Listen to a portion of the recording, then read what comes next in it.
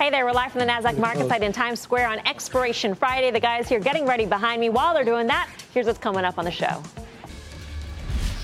One index is surging, and the chartmaster Carter Worth says it spells gains for one lagging industrial stock. Plus, risk one, make three. Mike Coe is a way to triple your money in Netflix in just 1 month. Stranger things have happened. And bonds are tumbling. But it's not giving a boost to banks. Dan Nathan says that could spell trouble. He's got the trade. It's time to risk less and make more. The action begins right now.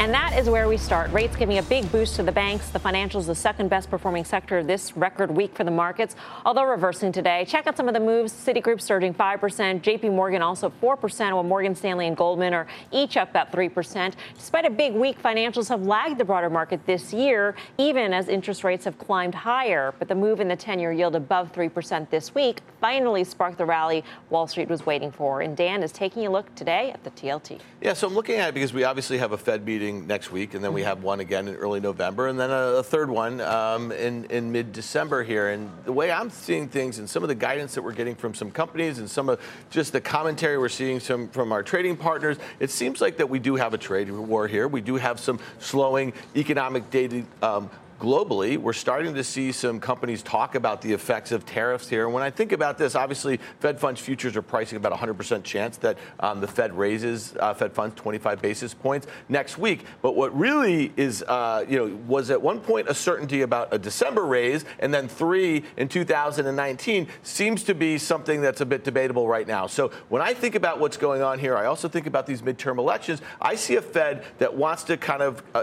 proceed kind of lightly, especially when we know that the president has actually put some pressure on the Fed chair about the pace of rate increases. So I think we could see a sort of sell the news on long-dated yields here. We've seen the TLT, that's the 20-year bond ETF, has had a pretty precipitous drop since August. It's down about 4%. The TLT has gone from 123. It bounced the other day off of 116. So the way I'm thinking of it is this, is that we've seen yields rise and we've seen bonds go down. I think there's a good trade setup as we look out to November expiration in the TLT, being a bit contrarian. One of the reasons I think it makes sense to do so is that implied volatility, the price of options in the TLT are really cheap. You can make very near the money directional long premium bets for, risking 1 to maybe make 3 for about 1% of the stock price. So here's the trade, being contrarian. It's kind of a sell the yield news next week into November. When the TLT was trading at 117 today, you could buy the November 117, 122 call spread, paying $1.25 for that, buying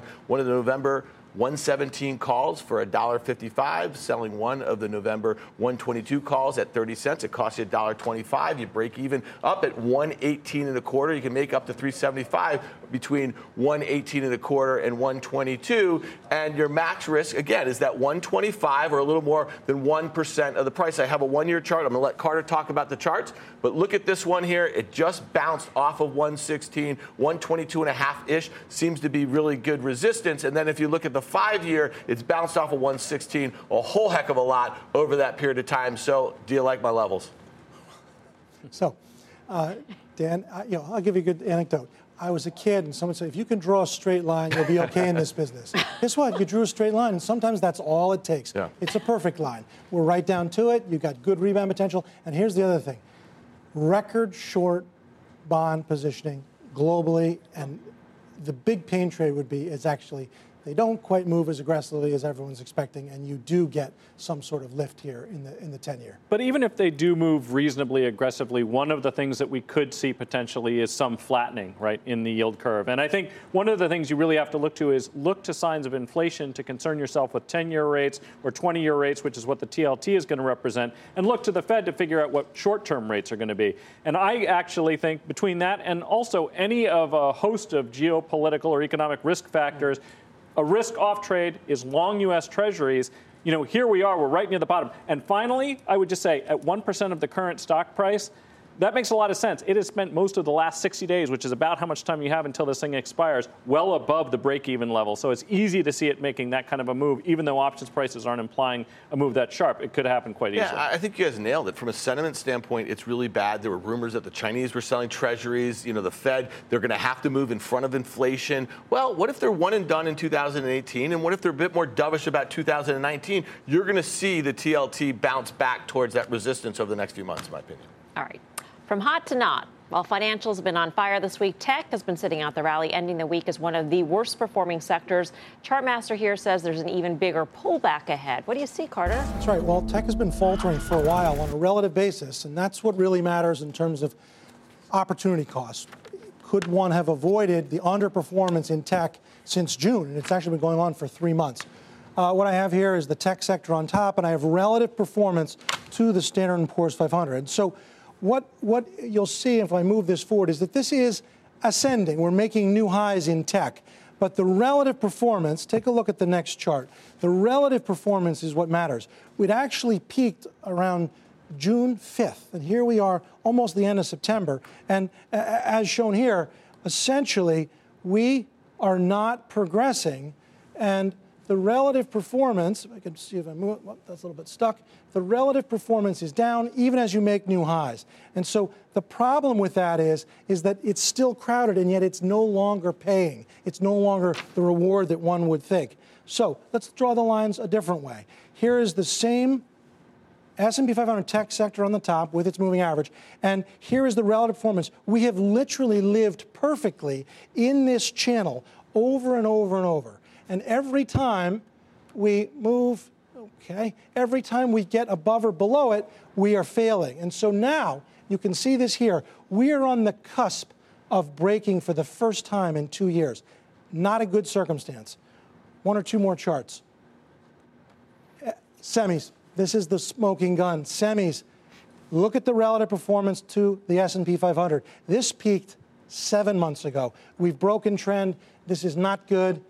Something is wrong here. So XLK itself, here is the chart of XLK, last 2 years. Here is a chart with a trend line. What we know is that we have bounced beautifully off this channel, off this channel, off this channel, again and again and again. At a minimum, I think we come back down to the channel. That implies another 5%. And then what if, and I think ultimately that's it, we break. I want to be short XLK, take profits if you're long. So, Mike, what's your trade? Yeah, so I think this is one of those situations kind of like what Dan was looking at in TLT, where implied volatility is relatively low. This is basically a basket of stocks and indices. We often see that.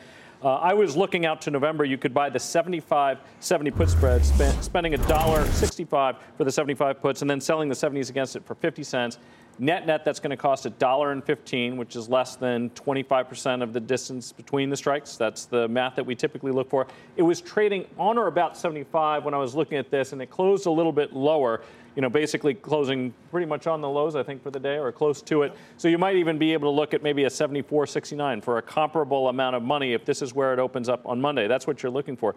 I mean, here's one thing I would look at also is that the two of the biggest stocks in it, Apple and Facebook, Apple hasn't responded well since their product announcements, and Facebook has been in real trouble for a little bit longer. So if they're going to basically sway the whole sector, then they're giving us some significant warning signs. Yeah, so what's interesting about the XLK, the makeup of it versus, let's say, the QQQ, is that it's obviously very heavily weighted to a handful of those big mega cap names, but it's also got AT&T, Verizon, Visa closed at an all-time high today. So there's some other funky stuff that if the market, it doesn't just have to be tech that goes lower, but telecom and some fintech sort of stuff. And then this thing will be at 70 very quickly. I think it makes sense at this point, given how much those top names in the XLK have outperformed. If he's telling us, Carter, that the relative performance has been topping for months, we could still have other sectors of the market perform okay, and this could underperform and even actually check back. It's been a source of funds. Yeah. That's essentially not obviously T and VZ, which are actually quite aggressive, but tech, which has been so good, has actually been the source of funds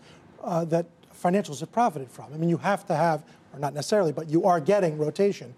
tech is the likely continued piggy bank. You know, more broadly, some of the constituents that you referenced, like Visa, are really part of the growth versus value situation that we've been dealing with in the marketplace more broadly. So it's not just about these big tech names. And if you do see a rotation, as we sometimes do, you will actually see rotation out of growth and into value. And that would be weak also for those names that you don't conventionally think of as tech stocks that are in this.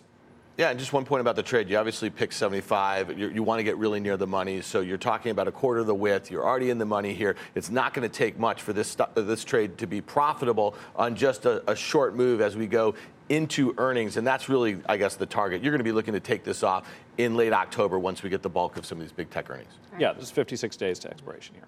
For everything options action, you can check out our website, optionsaction.cnbc.com. While you're there, you can check out our super cool newsletter. In the meantime, here's what else is coming up. Tilray shares are crashing.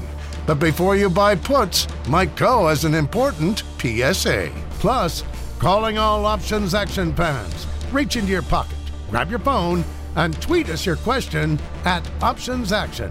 If it's nice, we'll answer it on air when Options Action returns.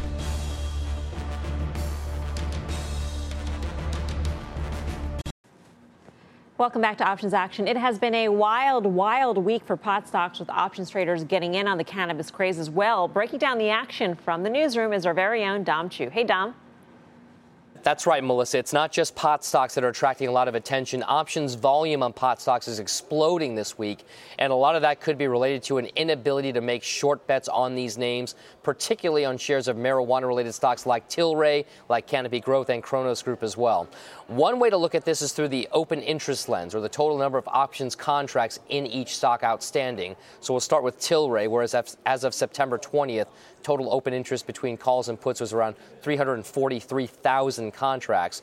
Compare that to roughly a month before, back on August 22nd, when open interest was just 8,000 odd contracts. For Canopy Growth open interest, September 20th, almost 268,000 contracts. A month earlier, August 22nd, that was more like 96,000 contracts. And for Cronos Group, open interest, September 20th, 380,000 plus contracts open interest, and on August 22nd, it was closer to around 69,000.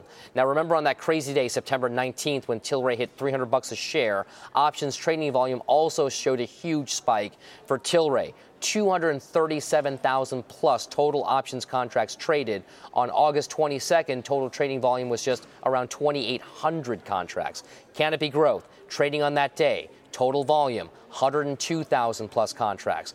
30,000 was what it was about a month ago. And for Cronos, trading volume on the 19th of September, almost 92,000 total contracts versus just around 12,000 a month ago. Now, the bottom line, Melissa, that explosion in pot stock interest translated into an explosion for trading in options on those pot stocks, which already appears to be cooling off a bit just between yesterday and today. Back over to you. All right. Thanks, Dom. Dom Chu in the newsroom. So how is all this crazy options volume and rising short interest impacting the price of put options?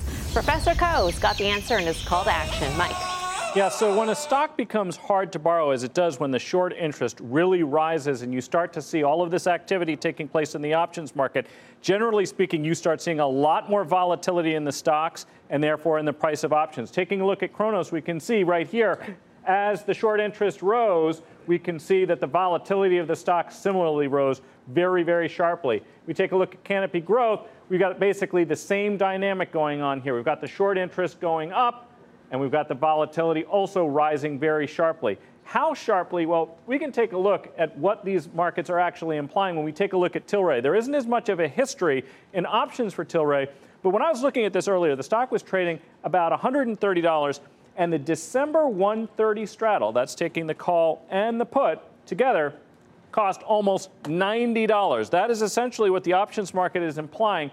The movement in this stock could be between now and December expiration. Now, if you've been paying attention to options prices, you might have noticed something else also. With the stock trading at 130, the call was $30, and the put was actually 60, with the stock right at 130. Why was the put so much more? Well, what the options market is telling you is that it has become so expensive to borrow the stock that people are using puts. They're paying up to get those puts to make those bearish bets. And if you add the strike plus the call. So this is 130 strike plus 30. That gets you to 160. And then you deduct the price of the put. That's 60. The net is $100. That is the forward price for December expiration that the options market is implying for Tilray. So if you're thinking about buying the stock, remind yourself that the options market sees this thing going lower. Well, let's say you are thinking about that, Carter. What do the charts show? Buying that stock? Tilray. I think that's dangerous. That reaction's priceless. Here's the thing. If you look at the aggregates, right, the alternative harvest ETF, it's quite a good week. If you look at the sort of the grandfather of indices, if you can say that in this very young business, but the Canada Cannabis Competitive Peers Index, all having good weeks. Tilray, that's a blow-off, epic top, and it will not be exceeded perhaps forever. Hey, Mike, so we've seen this situation before with stocks that have hard borrows, small floats, that sort of thing, and mania is going around. Are there some strategies, short premium strategies, that you can define your risk that makes sense in a name like this that is moving, 30, 40% a day? Well, it's interesting because it's very tempting to start dipping your toe into these things. One of the things that attracts options traders for sure is volatility. The thing is, though, there are not a lot of free lunches. In a name like Tilray, most of these options are $4 or even $5 wide. It makes it very hard to get into multi-leg strategies at prices that are going to be reasonable. So unless you really are prepared to spend a lot of time and attention and can trade this moment to moment, I think you're probably better off watching this one from the sidelines. I mean, you were looking at the options action in a lot of these stocks this week. I think the most important thing is what Mike just said, is that if you're looking at one option, it may have a $4 or $5 wide spread. If you're looking at a spread, a call spread or a put spread, double that then, right? So if you're going to go and pay the market in a fast market, the bid ask is almost making it impossible for you to be successful in this sort of trade. So the way I think about it is, if you really need to make a directional bet, long call spreads or long put spreads, make sure that you're actually bidding for them. You're not paying, you're crossing the bid ask, and you're likely to get hit in a name like this. How about the other cannabis stocks out there? Do we see the same sort of increase? And I mean, we saw volume obviously increase. How about the prices of options? Every single time you get into one of these sort of short squeeze situations where the short interest is very high, and it doesn't have to be a pot stock. We saw it, quite a while ago in names like GoPro, for example, with the same situation. When you have relatively small floats and you have a lot of people trying to borrow against it, you get a lot of volatility and you get a high cost to borrow, and you get this kind of activity in the options. The one thing I would say is that if you own a stock like this, and you could see that the forward price in the options market is so much lower, at the very least, consider rolling out of that stock position and into some form of a synthetic using options. We can write about that on the website, and I think we'll do that. But, that's an important public service announcement, I think, for anybody who's in this. Don't buy a stock that you could buy $30 cheaper in the options market. Right, or play aggregates. Aggregates eliminate this kind of... Like the ETF? Sure. The group, though, trades as a group, correct? They're very tightly correlated, even though Tilray is more extreme because the short interest. There's some that are lagging others, but if you look at the ETF, the alternative harvest, that gives you a broad thrust of how we do. We were able to get above the January high for the first time since January, and now we're consolidating at that high. The final thing I would say, at $100, you're dealing with an $8 billion implied enterprise value, maybe a little bit more. This is a company that had $20 million in revenues. So if you're thinking, geez, it's come down so far, so fast, it must be cheap now. It isn't. It's not cheap now, and it won't be cheap when it's 100 either. All right. Up next, small caps mean big profits this year, and that's good news for one of our traders. We will explain. We are live at the NASDAQ market site. More options action still ahead.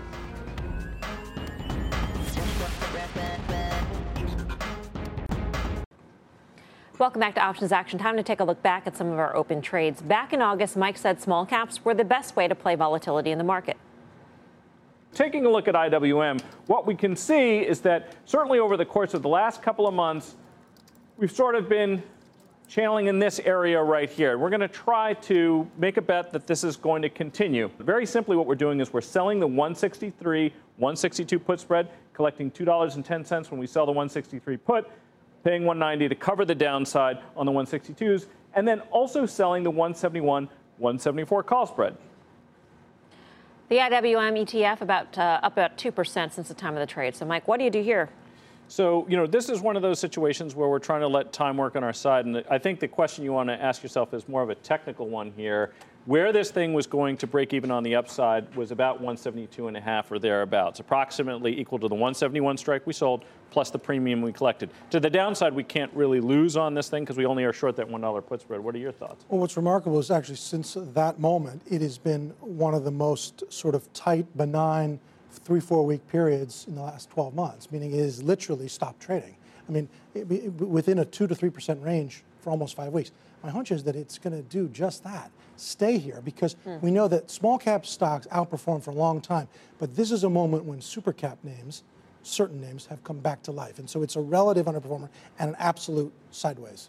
So I got to ask you this, super caps, okay, so we just had the Dow Jones go over its January high for the first time since then, okay, the S&P did it just recently. There's a lot of strategists who have like 3,100, 3,200 year-end targets, right? They're like expecting a breakout and a straight move up. Do you see that for the super caps, as you like to call them? Yes, the super caps. Well, top 5 stocks are more than the bottom 250 in the S&P.